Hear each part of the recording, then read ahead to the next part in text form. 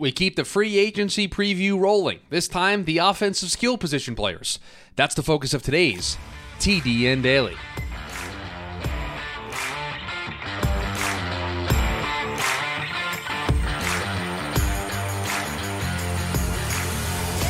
And welcome into the Tuesday edition of the TDN Daily Podcast. Chris Schubert back with you here once again on the show. Free agency preview week for 2023 continues here on the show. Got a big one for you. Running backs, wide receivers, and tight ends, the offensive skill position players, the focus of today's show. So a lot of thoughts to get into. We've learned some more franchise tags that kind of move the deck a little bit here for one position in particular. And so we will get into all of that over the course of the show. But before we do, I've got to tell you about our friends over at BetOnline, who remain your number one source for all of your sports betting this season. You'll always find the latest odds, team matchup info, player news, and game trends at BetOnline.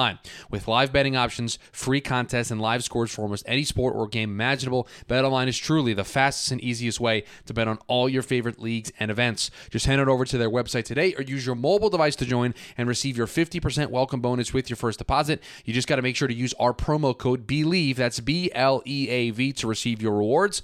BetOnline, where the game starts. We will start with the running back position for today's show, and the reason why we will do that is because we've got a pretty good idea as to who is going to be available. Some franchise tags have already been given out. The deadline, 4 p.m. Eastern today, so depending on when you're listening to the show, it's either a little bit in the future or it's already happened and we have all of this information. But as of the recording of this show, we only know a couple of the franchise tags that have been given out, and two of them are in the running back position. There's a third one that I think we all anticipate to come out here pretty soon, and so that changes the deck a lot when it comes to the running back position. I think it's important to set the stage in this regard. Tony Pollard already gotten the franchise tag from the Dallas Cowboys. His franchise tag salary for next season at the running back position, $10.09 million. Josh Jacobs of the Las Vegas Raiders also getting the franchise tag from his team, $10.09 million, his salary for the 2023 season. So those are two of the big three names at the running back position when you looked at potential free agents. The third of that list, the third among that group, is somebody that I think everybody anticipates is going to get the tag and maybe has already gotten the tag by the time you hear this, that being Saquon Barkley of the New York Giants. The idea has always been that if they can get a long-term deal with Daniel Jones, they'll just franchise tag Saquon Barkley, gives them the most flexibility. But they want to get the Jones deal done first, because if they don't get a deal done with Jones, then maybe they franchise tag Jones and then try to work out a long-term deal with Saquon Barkley. But the expectation, there's a lot of momentum trending in the direction of Daniel Jones being available, and how funny it is later on in the day yesterday after we dropped the show, Geno Smith signs his deal, really leaving Jimmy G and Daniel Jones as the best free agency options potentially available this offseason. So Saquon, more than likely going to be off the board via the franchise tag. We already know that Josh Jacobs and Tony Pollard are off the board when it comes to the franchise tag. Those are your big three. Those are your top tier, your A tier, your tier one guys that I think you would view at in that position. So who's left? Well, I think Miles Sanders and Kareem Hunt probably in that tier 2 bucket. I think you look at names, and I'll just read you a bunch of names here that I think stand out to me. You have Damian Harris, Alexander Mattison, David Montgomery, Devin Singletary, Deontay Foreman, Jerick McKinnon, Ronald Jones, Jamal Williams. These are just some of the names that I think are going to be put in some combination of a tier 3 and a tier 4 bucket, depending on how you look at them. I mean, Jamal Williams, all those rushing touchdowns last season, certainly in line for a big payday. Alexander Mattison had a very nice role as the number 2 there in Minnesota, and at times number 1 when Dalvin Cook was hurt. David Montgomery probably features pretty highly into what Chicago wants to do and could potentially find himself back there. I think it's important when handicapping this position and looking at, where these guys might go. I think it's important to look at who really has running back as either a primary or secondary need. And so what do? I use the draft team needs over at thedraftnetwork.com to show what positions are of need for the teams. And scrolling through here, there aren't many teams that really have running back as a primary need. The Miami Dolphins have running back listed as a primary need. The Philadelphia Eagles have running back listed as a primary need. That's it. So in terms of a primary need, they feel it is very important for what they do. The Miami Dolphins and the Philadelphia Eagles. That's it. That's why you're seeing Bijan Robinson get mocked to the Philadelphia Eagles. It's why they're, Jahmyr Gibbs in the back half of the first round. It's why all those names have come up. When you look at secondary needs, so teams that may be intrigued by the possibility of getting a player at that position. The Atlanta Falcons are listed, the Baltimore Ravens are listed, Carolina Panthers, Chicago Bears. We keep scrolling to see if there are any more names. The Las Vegas Raiders, although with Josh Jacobs back, you probably think that would drop off. The Los Angeles Chargers, the Los Angeles Rams are listed here as well. The New York Giants, again, probably want a complimentary piece to Saquon Barkley, but if you get Saquon Barkley under the franchise tag or under a contract, you probably feel pretty good about that being your long-term answer there. And then the Tampa Bay Buccaneers are listed as a secondary need. So not a ton of teams listed. And again, supply, demand. It's basic economics. Are there a ton of teams that are going to be really interested in this group? I have no idea. I have no idea how this group is going to shake out. The top three names, the guys that could be the big movers, the guys that really could move the needle, the Saquon Barkley, Josh Jacobs, Tony Pollards of the world, they're more than likely not going to hit free agency. In the case of two of them, we know for a fact they're not. Saquon is a little bit up in the air. So after that, you're looking at Miles Sanders and Kareem Hunt. Those feel like complementary pieces. Kareem Hunt was a complementary piece in Cleveland. Miles Sanders was a featured back at times in Philadelphia. So I think those are more in the bucket of if you're looking for a complementary piece, you're going to be looking at those guys. And then if you're looking for depth, I think you're going to fall into that bucket of going after a Rashad Penny, a Damian Harris. I mean, Rashad Penny at times looked very good for Seattle. The question there was health. The question was, could he stay healthy over the course of the season? Jamal Williams is probably in line for a huge payday after the season that he had.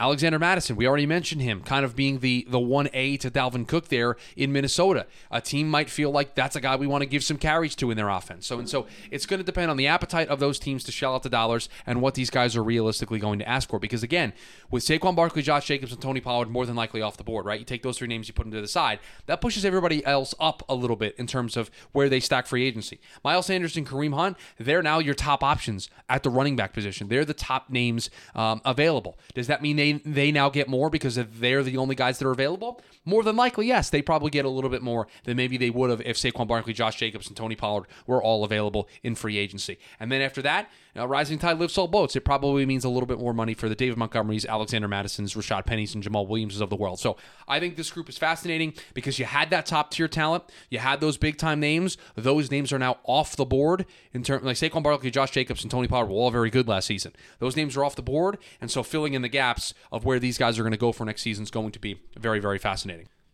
We switch gears to a position that I think has some intriguing names, but does not have the high-end talent that we've talked about, either when it came to quarterback with Lamar Jackson potentially being a free agent, or even with running back with the potential of Saquon Barkley, Josh Jacobs, and Tony Pollard hitting free agency. Here are some of the names that are available. Michael Thomas. Okay, there's age, injury, how much is left in the tank. There are questions here. Juju Smith-Schuster. Okay, it was pretty good in Kansas City, but the expectation is that, is the team going to want him to be their number one? Jacoby Myers, DJ Chark, Mecole Hardman, Sterling Shepard coming off of an injury. Allen Lazard, Paris Campbell, Julio Jones, Jarvis Landry, Marvin Jones, Darius Slayton, Matt Collins. These are the names that are available at the wide receiver position. Now, are there some names that are very enticing? Yes. Allen Lazard is a very enticing name. Sterling Shepard is very enticing. If he can be healthy, he's an explosive playmaker.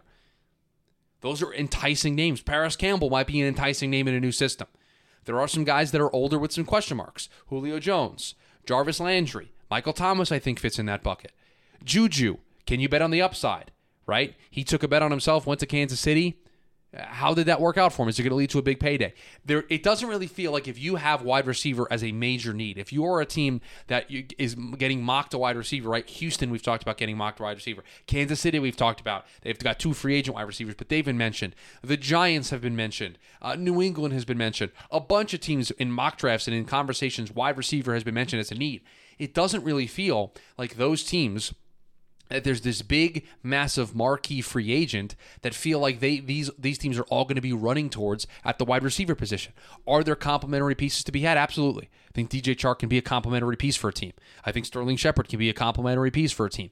Allen Lazard, Paris Campbell. I think these guys can carve out very nice roles as high-end wide receiver 2s, wide receiver 3s for specific teams. But if you're talking star, wide receiver 1, be a team's number one threat, I don't know if that option necessarily exists. And so I think that's going to suppress the dollar amount that we see get thrown out at that position for these wide receivers, because They all are kind of clumped together in that, middle back end wide receiver 2, wide receiver 3 conversation, I think, is where most of these guys fall. I think if you're looking at high upside wide receiver 2s, you're looking at Juju Smith-Schuster, you're looking at a Sterling Shepard, maybe an Allen Lazard potentially as well. But that's it. Other than that, you're looking at back end wide receiver 2s, mainly a lot of wide receiver 3s in that bucket. So it's not a position that we can really dive deep into, because I think a lot of the depth is more towards teams that are going to be filling out their roster, not necessarily looking for guys to get a ton of snaps and targets and things like that. I think Juju's probably the biggest name of this group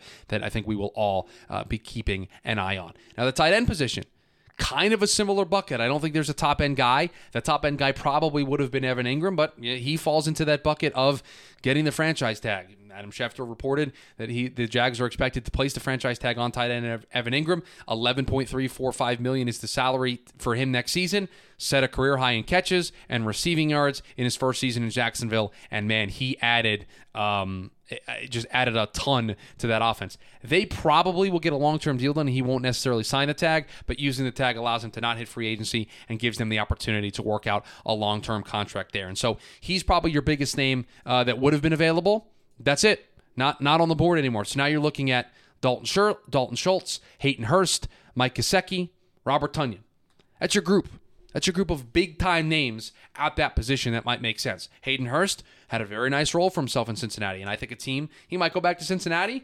They got a lot they got to work on in terms of paying people this offseason, so maybe he's not prioritized and he goes someplace else. Dalton Schultz might be a name that a team really thinks that if they bring him into their system and they give him all those reps, that he could be a tight end one for them. Mike Gesicki just got off playing from the franchise tag from Miami. Don't think they'll tag him again for a second time, because that obviously increases the salary. Does a team feel like they're a better fit for Mike than he was in Miami? Always felt like the role that Mike wanted to have in Miami, or the role that's probably best designed for Mike in Miami, isn't exactly how he was going to be used. But this is a group that you've got some nice, maybe back end tight end 1, tight end 2 potential. Austin Hooper, Irv Smith Jr., Jordan Akins, O.J. Howard, and Drew Sample. I mean, these are the types of names that are going to be available. So when you look at this from an overall perspective from the position, Evan Ingram and Hayden Hurst are your top guys. Evan Ingram off the board. So now you're looking at Hayden Hurst as probably your best option. Some nice mid-tier options in Dalton Schultz, Mike Gesicki, Robert Tonyan in that group. And then after that, you're probably looking at some depth options as well. Some guys that you fill out as tight end 2s,